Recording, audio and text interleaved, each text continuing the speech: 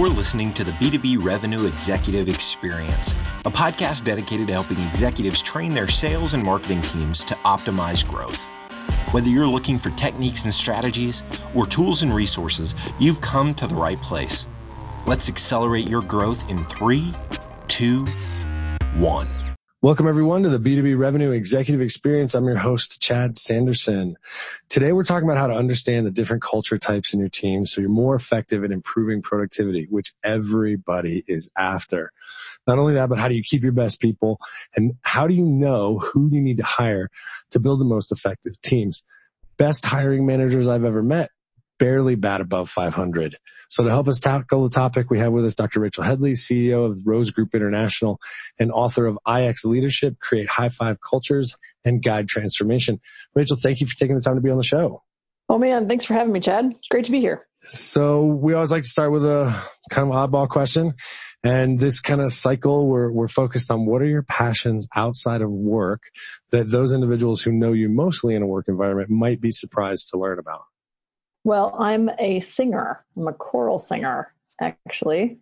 So I love singing. It's definitely my passion. It has I don't have to do anything related to work. I can go, and it's my drug of choice, really. I get like literally dopamine highs off of singing and being a part of that organization. And it's just really a thrill. And that's what I do. I protect that. If I'm in town, which is about half the time, I protect that rehearsal and concert time more than any other thing. So that's what I do. Well, and that's critical, right? Especially today with as fast and as much as everybody's working, you really have to box off and protect those passions. Yeah, you really do. And for me, it's the only thing I really do in the evening. I've got a 10-year-old, and so she comes first. And so I really don't, evenings are a time that you could actually do a lot more work and passions, but I really try to focus on my family. So that one thing, that singing, is the thing that I do outside of the house on weekdays. So perfect. All right. So let's start with, from singing, how you found yourself in the organizational optimization and transformation area. It's a mouthful, but curious how you found yourself. I mean, after looking at your background, and I won't give it away, I'll let you spill it for people. Seems like a very interesting story. Oh, yeah. Well, we all have interesting stories these days. It's kind of awesome that we don't have to have the same thing, same job our whole life. But my story is kind of interesting in the sense of I've kind of woven around my career and started out as a scientist, earth scientist. So I have a PhD in geography, and I spent some time looking at the earth. I spent some time in the United Nations Environmental Program, helping them understand and interpret what the satellites were telling us about how we handled and interacted with the earth, all kinds of cool projects. But for me, that, science is really, you kind of have to be a specialist in the same thing for your whole life. And that's just, I found out later that wasn't really my gig. So I like problem solving. I like thinking on my feet. Like a lot of your listeners, they're just up for new stuff all the time. And so what ended up happening for me is I went over and worked on the operational side of the satellite that I was using. It's called Landsat. I was using that data to look at the Earth and study it. And then I was invited to become the operational science officer of the mission, where we had 2 satellites on orbit, satellite in development. Awesome, fun, but it's a big dang organization. And that's when I started really noticing some teams thrived and some teams were miserable. What was the secret about that optimization of those organizations that made a difference? What choices were the leaders making? What did they know about people, just gut feel, or what did they have in their background? And I couldn't do the engineer's job. I was the only scientist on the team of 175 engineers. So I really had to figure out how to support them while I couldn't do their work. I didn't really understand the day-to-day work they had. So that was really kind of how I got into it and got really nerdy about actually getting things done. Well, it's all right. So that transitions nicely to the concept of a, and I'll actually do the air quotes. I know nobody can see me, but I'm doing it with my fingers. The high five culture. It's like, help me understand high five culture. Well, it's just what you think it is, man.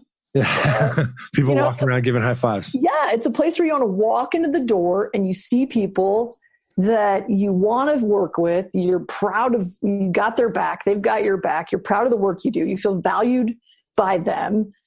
You know, you want to give people high fives because you're rocking, you're kicking ass. And everybody's on the same team. We're on the same page. And you're all pulling kicking together. ass and we got this done.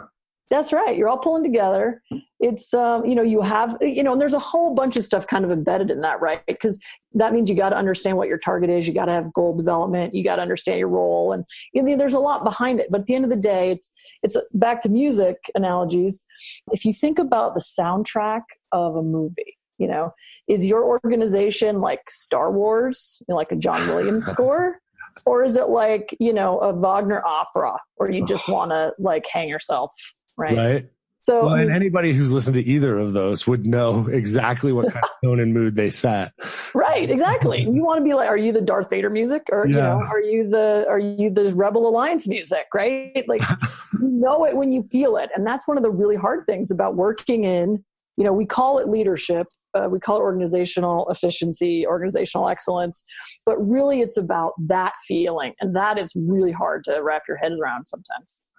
And it's often, I would think, as the only scientist on a team of 175 engineers, the stereotype is you don't see a lot of engineers typically walking around high-fiving. Right? I mean, I'm a big believer on your cliche. Like, I've got my own and your cliche. But we're all stereotypes. We're all stereotypes. Don't worry about it. So you think about it. I mean, that had to be an amazing place to incubate some of these ideas and to kind of test them out. Because I would think some of the engineers would probably be more game for testing and evolving than some people who maybe weren't as so much in that same stereotype. Yeah, the interesting thing is a lot of the engineers that you and I know and love are what we call stabilizers, which means they like stable environments. They like being a part of a team. They really don't like to stand out. Like, they don't like to be separated out. So they really understand their role in the team. They're the best at what they do, but they know that they're embedded in the team. And so on one hand, you're right in the sense of, they're not the most gregarious usually. Right.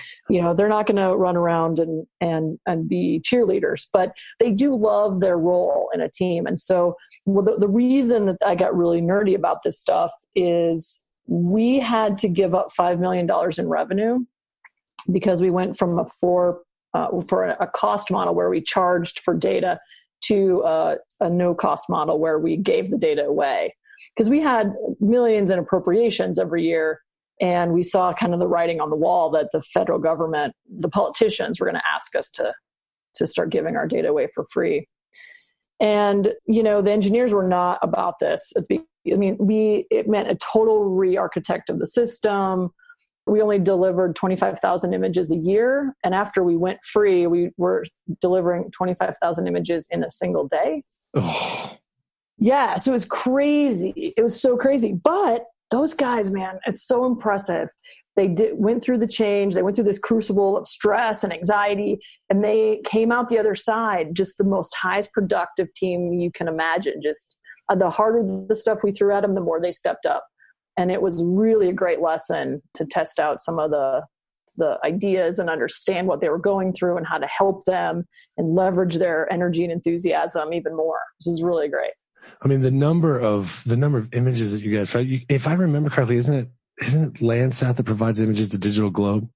Yeah, it's the base data. So if even like on your Google Maps or your map app on your phone, yep. If you zoom out to say like the whole city that you live in, or maybe the region around your city, it kind of blurs out. You can kind of see farmland and forests, and that's Landsat. It's a global mission, been flying since 1972. And so it's been, up for 45 years. It's starting to be used for climate change, signals in the landscape. Yeah, I would bet. All kinds of stuff. Yeah. So it's basically the base model for any kind of regional or global analysis. It's really the base. Yeah, and I would bet that there are probably a bunch of listeners that had no idea that touched so many aspects of their lives. I can tell you in looking for a house, I constantly go to the satellite images to check topology because yep. I'm looking in the mountains, but I'm looking very specific. There's very specific things I'm looking for that you don't get from the two-dimensional. So I want to see the satellite images and understand some of that. Now, Granted, maybe that says more about me than people that use it. That's very insightful. Maybe I'm a little. Tells me a lot about who you are, right? Yeah. I'm a paradox. Wrapped in a biker who happens to sell. But enough about me. So when we look at, when that team went through that, there are certain types of personalities that will step into it, that'll do the work, that will rise to the challenge. And there are certain personalities that can't handle, I don't want to say handle like in a negative. They're just not made for that crucible. And so did you find that as that team went through that there was any level of attrition, or was there this built-in, just by the nature of the business and things you guys did, this built-in support where those that were more capable in the crucible may have taken more of the brunt of the blast of change, so to speak? Yeah. So I'm going to tell you a secret about getting people through change that don't like change. Oh, please. It's a powerful secret, I'm telling you. So here's the secret. If you get 30% of your people to move in one direction, in the direction you want them to move, then the people that are digging in their heels will all move together almost at the same time. Really? Yeah. So there's a critical tipping point. Yeah, absolutely. Because what happens is the people that don't like change because they don't like it, the chaos. It feels very chaotic to them. And stabilizers don't like chaos at all. They like order. They like predictability. They like to understand what the plan is. They don't like change. For you and I, we love it. We dig into it. We're up for it. But those guys really like stability. But you can really use that against them with all the love and care. Of course. In the sense of, so that way, when they're talking to everybody and they're trying to get a sense of who's really on board with this crazy thing that you're doing, if 1 out of 3 people tell them, you know what, I think it's a good idea, we're going for it, come along for the journey, then they start thinking, I don't want to be left behind. So you can use their need for social stability against them in the sense of they'll want to come with you so they're not singled out by being left out. So do you get, from a leadership standpoint, do you get really strategic in terms of literally saying, okay, if I've got 100 people, I got to get 33 on board, and figuring out who those influence and mobilizers are inside of the crew? Is that kind of part of the approach?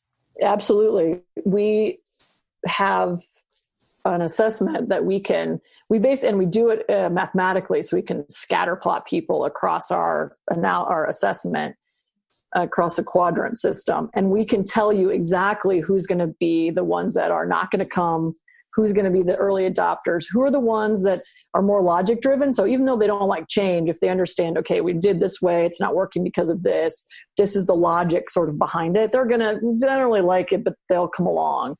So we can actually strategically help you communicate with your entire team based on how much they like chaos, how much they're independent versus team driven.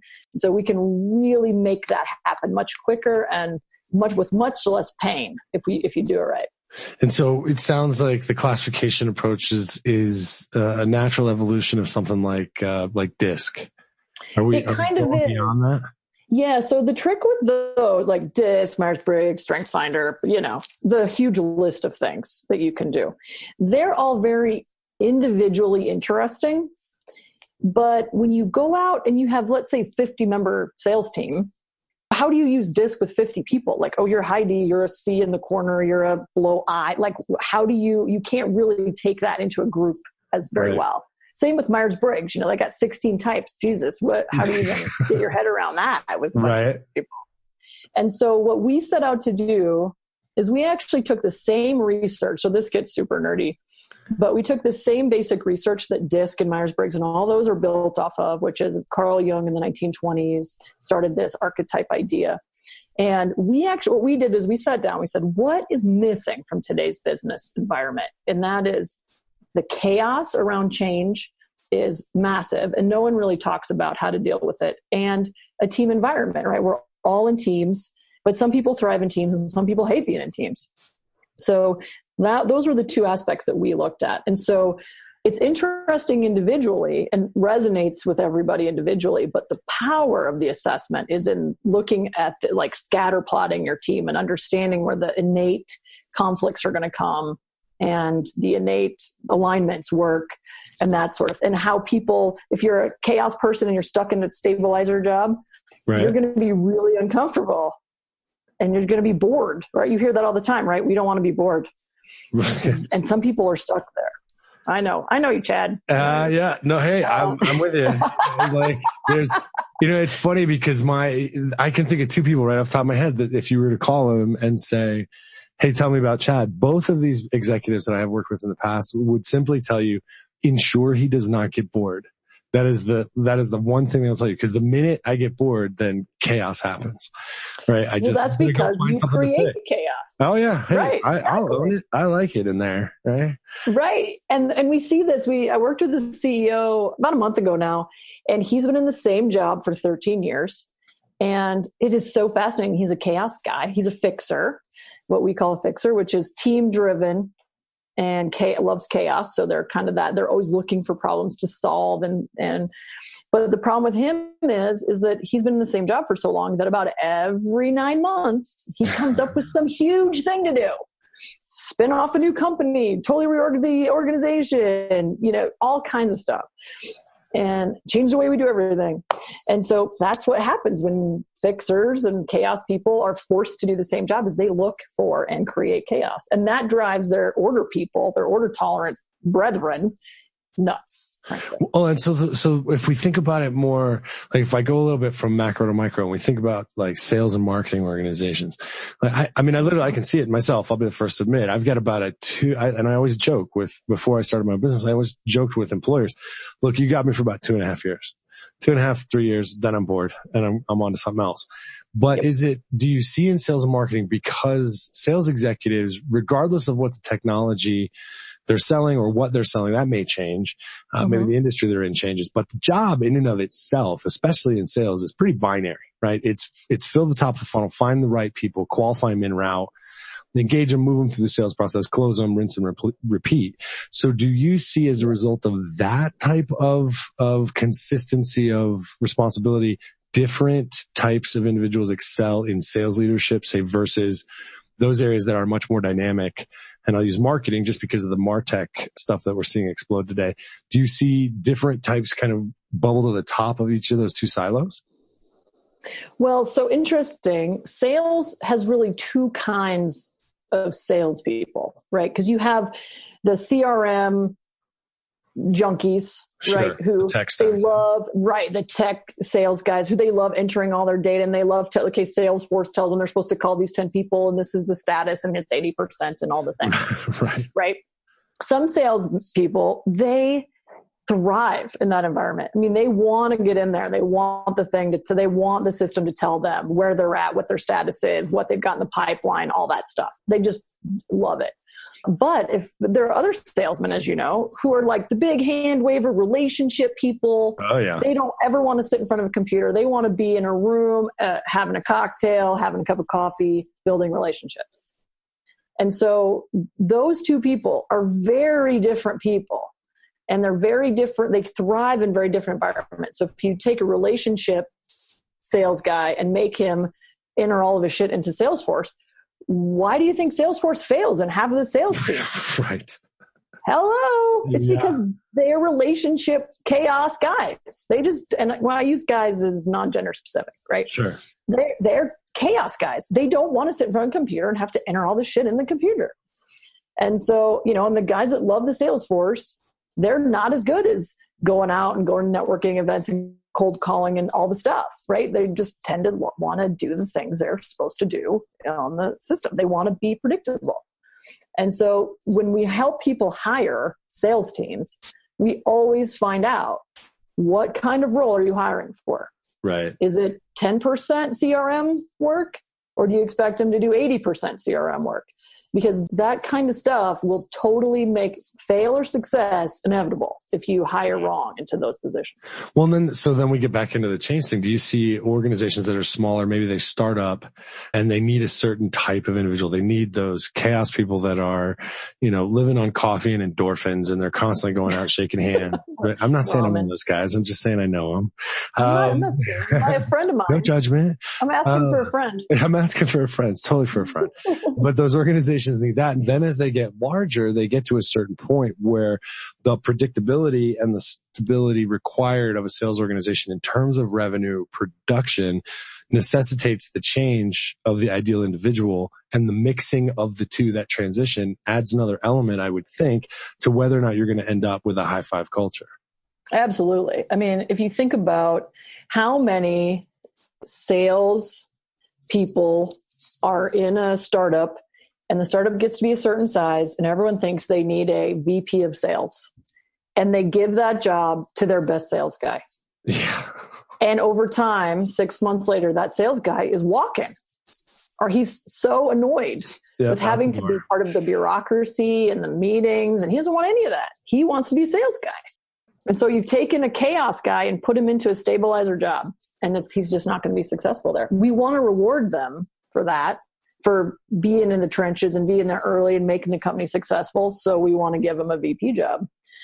But at the same time, we need a different way to reward those high-performing salespeople that don't want to end up in management, frankly. Well, and there's a host of them, right? I mean, I've met more than my fair share of my career, tried to manage some of them that thought, hey, I just crushed it, so I should be promoted. And I'm just like, no, you really don't want this job. You really don't. Trust me. You don't want this job. You're going to hate it. Well, no, give me a chance. Okay. But before you quit in 6 months, come back to me and let's see if we can get you back in the field. Right. Because that's what's going to happen. Now, I would assume those types of changes that create friction points, right? They create friction points in any organization's life cycle for individuals as well as teams, as well as organization as a whole. And so if we're talking about individuals, say stabilizer versus chaos, how do we boil that up as you get into larger organizations so that when you get up to, I don't know, put whatever 3-letter acronym in front of it you want, SVP, EVP, CEO, how do we boil them up so that they can look at an organization holistically, making decisions that as they permeate through the organization don't go counter to what we know about what's necessary in the field or on the ground? Yeah, that's interesting. It really depends on your vertical. So if you think about, we're working with some big manufacturers that are, and in the world that we're working in anyway, consolidation, acquiring, acquisitions, mergers are kind of the way that you grow. Sure. And they're in this big transition phase right now. The trade things going on with China is giving them a little pause, but mostly they've been really rolling down this. We're gonna bolt on a bunch of companies all together, and that is the executive team's goal. Is they're always looking at that bottom line. They're looking at growth. They're looking at how do we have a market share, all the things that executives worry about, bottom line, shareholders, all that stuff. Right. The problem is manufacturing is a stabilizer industry, straight up. If you go into manufacturing and you're going to be a welder the rest of your days, or you're going to be a machinist, you might be the best damn welder in the world, but you're going to weld the rest of your life. And that is a stabilizer job, straight up. And so they do not respond well to all of this change happening. They don't respond well. Even you look at their promotion up a couple layers of promotion, they're all still stabilizers. They're stabilizer leaders. They're beloved leadership because they protect their people, because they don't like chaos, and they protect their people from chaos. But what happens is that executive team that is always looking to grow, always looking to develop, always looking to expand is running head on into those stabilizer leaders, and they fire them. They don't keep them around. The stabilizers rarely walk because they don't like chaos. But the executive team, when we walked into this one company, they were firing their, sort of mid-level leaders on the regular because they felt like they were roadblocking development and expansion and all the goals that they had. And then when we came in and said, here's the deal, guys, you guys are chaotic. These guys are not. You just have to talk to them in a different way then you would talk to each other. So Chad and I can go have a beer and we can solve all the world's problems in a couple hours, right? No problem.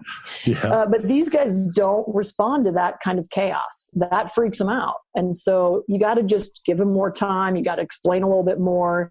You can't just say, trust us, it'll be fine. You got to actually lay out the plan for them. There's a different strategy for communication.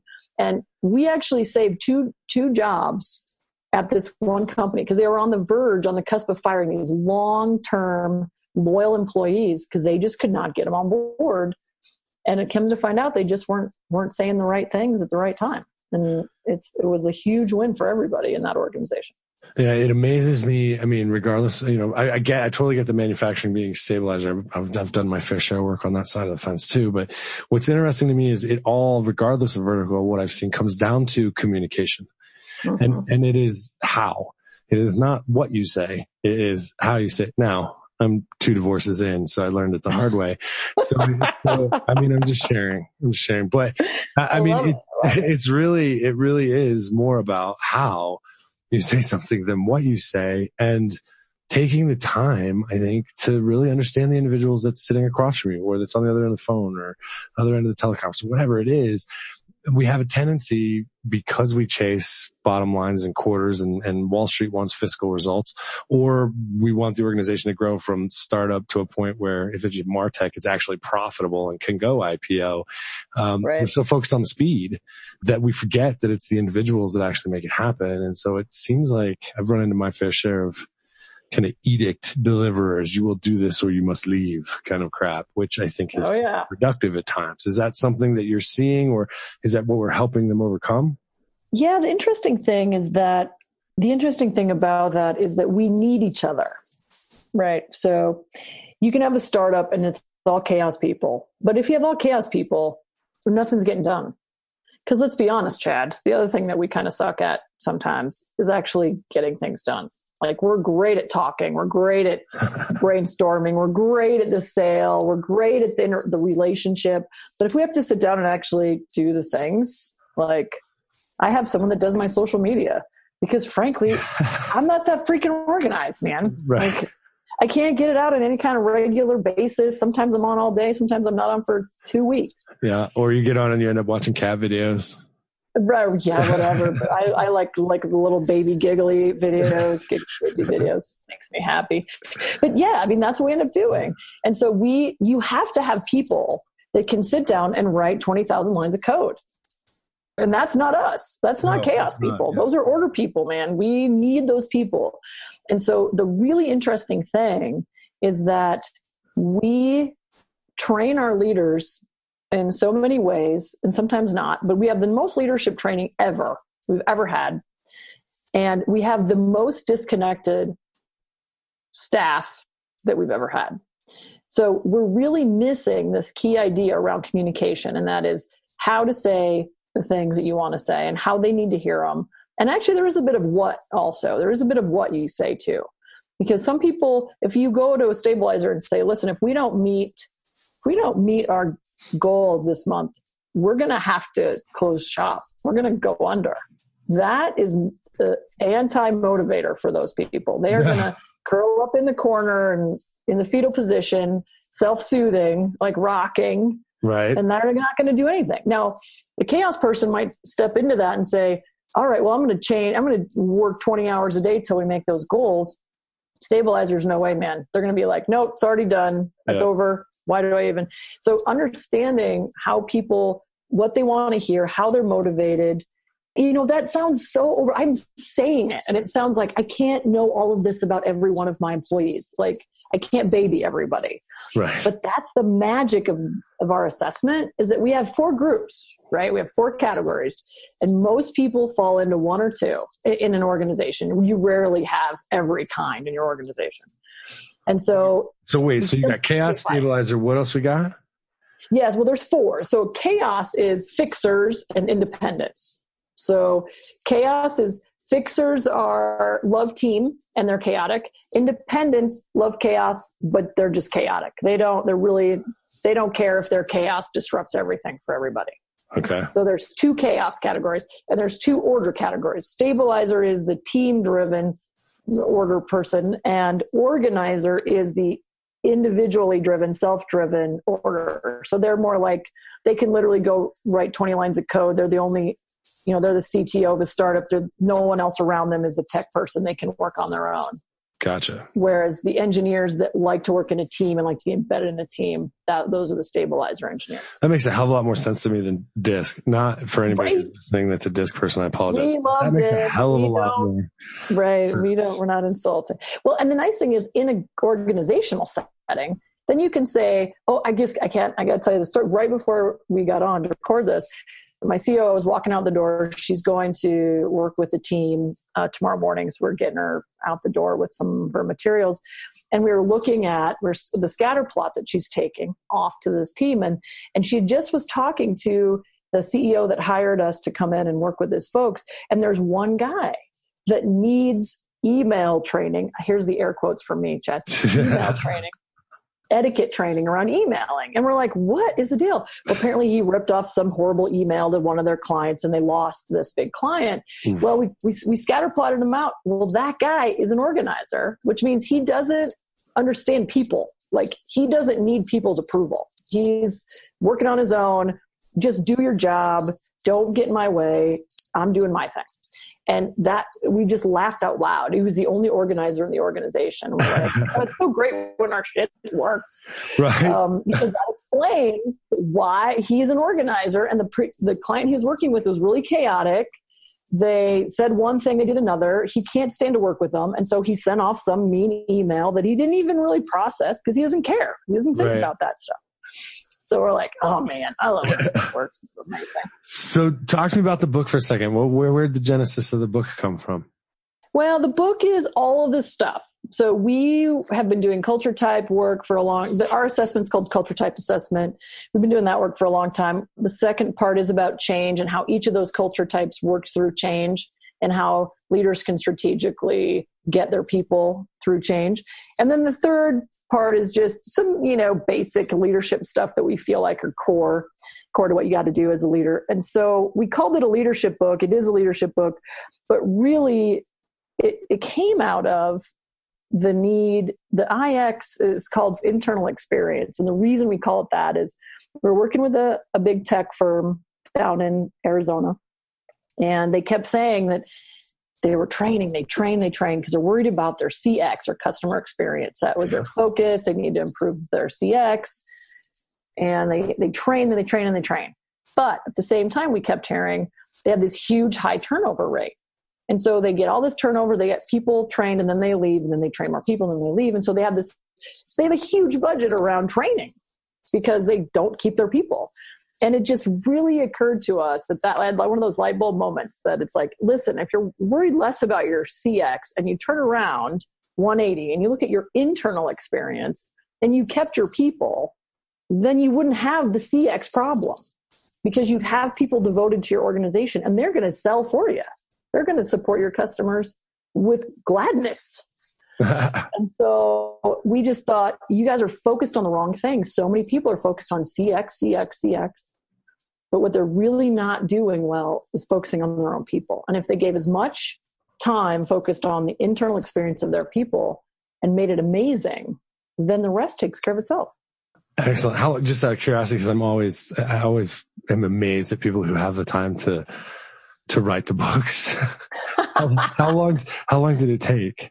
Well, here's the secret, Chad, is that people that are busy don't write their own books. Okay. That's what I was wondering. We hired a writer. Okay. And so because we had been working with clients on this stuff for 5 years, it was really getting it organized. And honestly, I wanted people to freaking read it. And I'm an academic. I have a PhD. So man, I would have written a very different book if it was all up to me. Right. And not because I wanted to, just because that's the only way I know how to write well. And so what the book really is, it's really approachable. It sounds like we're having a conversation. She really kept my business partner, COO, now COO she was a cowboy. She grew up on a ranch. Their family still brands cattle. And so she's what you see is what you get. There's no pulling punches. So you can really get a sense of through the book that it's very practical. We don't want to do theoretical leadership training. Like that makes me so gross. I don't even like calling ourselves a leadership company. We call ourselves, like organizational efficiency or something else. Right. Because leadership, there's such a sea of BS in the leadership world and probably in the sales world, right? Oh yeah. Everyone's got a plan and an approach, and most of it doesn't work.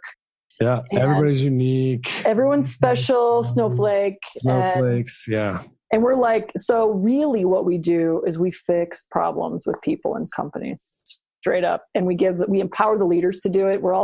We clean up after a lot of the big consultancies that come in and give you a 6-inch binder and tell you to go away and do these things. And then it's a total disaster. Yeah, here's your report. It's sitting on a shelf. Right.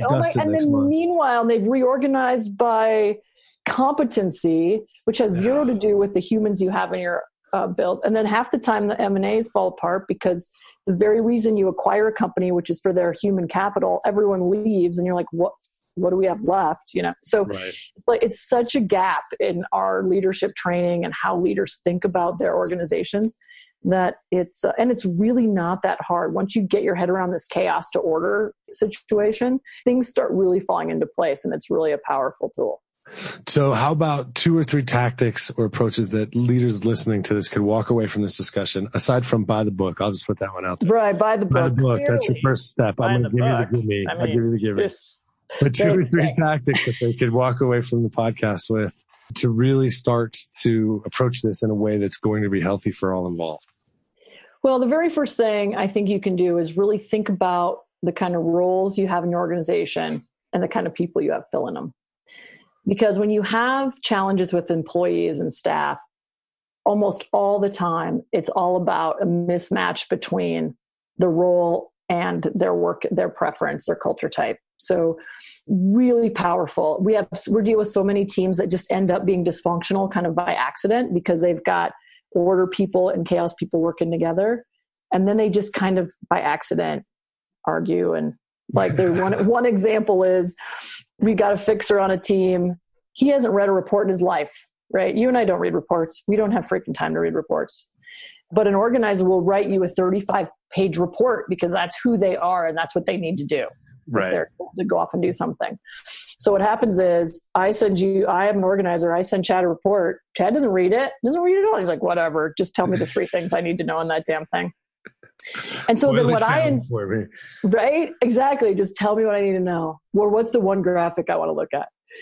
But then what happens is I end up burying something on page 5 of the next report that you need to know, but I know you won't read it, but I want to see if you're going to read it. And then you're like, hey, why didn't I ever get that information from you? And I'll say, well, it's on page 5 of that report I sent you a week ago. Yeah, I call that passive aggressive. It is, but only because you're the chaos guy. All the chaos people hate passive aggressive behavior, but it's not really. What it is they can't engage with your chaos. They don't understand. So they'll work with everybody else. Wait, Rich, are you telling us it's all about me? It's all because... It's actually all not about you. This is the important piece. Yeah, this is the important. It's all not about you. It's about them. Because what happened, they can't engage in your chaos. And so this is the only way they really know how to do it. So it's incumbent on both parties here. This is the power of it. So if you know that I'm an organizer and I send you a 50-page report, just come to my desk and say, hey man, or text me, what's the thing that you really want me to know out of here? Because I value your time and I know you put a lot of energy into this. And I want to respect what you put together here, but I won't have a chance to read it. So what's really a good thing out of here that I need to know? As the organizer, knowing you're the chaos guy and won't read it, then can say, when I send that 50-page report to you, I can say, hey, Chad, check out page 21. That's the one you're really going to be interested in. Because when you know this about each other, you get a level of respect for how you like to work. And you know that you're not being a jackass to each other, just in a nefarious way, right? You're not being passive aggressive. It's just how you're wired. So it's really about understanding each other on the team and giving each other an opportunity to thrive because you need each other. You need the 50-page paper writer and you need the guy that's going to go make the big deal having cocktails at the networking. Right? It takes a village. Yeah, it does. It takes a village that actually likes each other. Okay, right? I'm with you.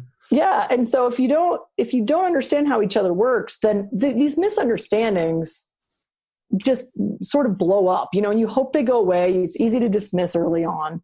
But I tell you, after a year, you're like, I can't even stand to walk in the damn office because I got to walk by Sally's desk or Jim's desk. And you walk all the way around the freaking office so you don't have to walk by Sally's desk. And it's like, this is just not a way to live. I mean, this doesn't have to be. It doesn't have to be this way. No, it definitely does not. All right, so let's change direction a little bit. We ask all of our guests 2 standard questions at the end of each interview. First is simply, as a revenue executive yourself, always curious to know how people who don't have a referral, don't have a relationship with you, how they capture your attention, tap into your curiosity, and earn the right to have that initial conversation with you.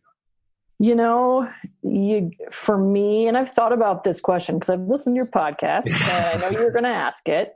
For me, it's actually showing up. The LinkedIn messages that when I don't know you, the cold calls that I don't know you, that doesn't work for me. I want to meet you at a networking event. I want to meet you at a conference and frankly, do a little homework. Like when I have people approach me and they really want to work with us, a lot of people take what we do and they insert it into their organizational change work or their change management stuff or their leadership training or whatever it is. And, they come up to me and they ask me, what's my favorite leadership book or something? And I'm like, you mean mine? Like what? Like, don't you know I have one? Hello. So it's like, do a little work, research if you really want to get in front of me. And otherwise, I want to meet you. I want to know that you're where I am and you care about what I care about. And maybe it's maybe we're both volunteering at the food pantry, or maybe we're both at a entrepreneurial networking event. I don't know. But for me, it's getting out there and being personable and meeting me in person, which is hard to do. I know. Well, I mean, it can be hard for some, right? I mean, we're all kind of crazy, but you just respond better when somebody's, obviously done their homework, and you can put a face to the name, and you get a lot more understanding of an individual when you're looking at them, and in the same space, right? Rather than just some email that's often crap and not well researched or well thought out. Chad, honestly, even the best email or the best LinkedIn message, I could have the problem that you're pitching me. But why would I why would I trust you? There's so much junk out there that like we talked about in leadership and sales training. It's like, there is no way that I know if you're legit or full of it when you cold call me or cold email me or cold message me. I just don't. But if I see your eyeballs, even if I think you might be full of it, I'm going to give you a shot because we're having a conversation and we're connecting, and that's important to me. I love it. Not that you're full of it. I'm not saying that. Hey, I mean, I love the challenge. It's a challenge. Challenge accepted. Challenge accepted.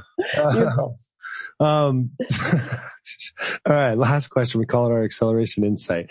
There's one thing you could tell sales, marketing, or professional services people, one piece of advice that if they stepped into, you believe would help them hit their targets or crush their quotas or achieve their goals. What would it be and why?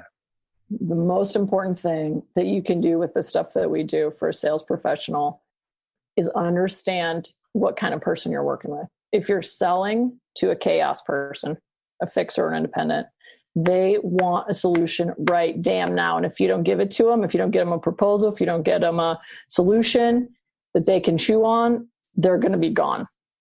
If you're selling to a stabilizer, which is a lot of CFOs, if you're selling to a stabilizer or an organizer, they're going to take 6 months. You're going to want all the data. They're going to want the schedule. They're going to want to know how you implement it. They're going to want to know when it's going to be available, what the next dot release is, whatever. They're going to drive you crazy with details.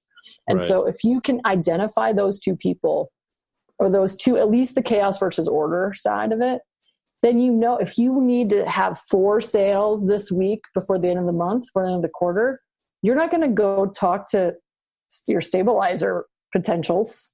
Right? You're going to go find your independents, your fixer leads, because they're going to jump on it faster.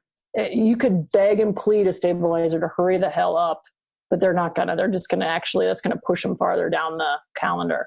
So if you know that you have some long-term lead times with some clients, and you know that some are going to come fast, if that's how you're going to hit your goals, is by understanding those two aspects of your potential clients. Perfect. Love it. So if a person's interested in talking to you, what event are you going to next so they can find you in person? That is great. I love it. Frankly, the best way to find me, I'm active on LinkedIn. We're always going. There's about 5 of us that are always running around at giving keynotes and going to conferences and being in front of people. So, and we're always putting where we're at because we're always looking to have coffee or cocktails with somebody. So we're always promoting that. Check me out on LinkedIn and find out where I'm going to be. Excellent. I really appreciate the time. This has been a great conversation. Thank you. Thank you so much. I had a great time. All right, everybody. You know the drill. Does it for this episode. Hit b2brevexec.com. Share the episode with friends, families, coworkers. Leave us a review on iTunes. And until next time, we have Value Selling Associates wish you nothing but the greatest success. You've been listening to the B2B Revenue Executive Experience. To ensure that you never miss an episode, subscribe to the show in iTunes or your favorite podcast player. Thank you so much for listening. Until next time.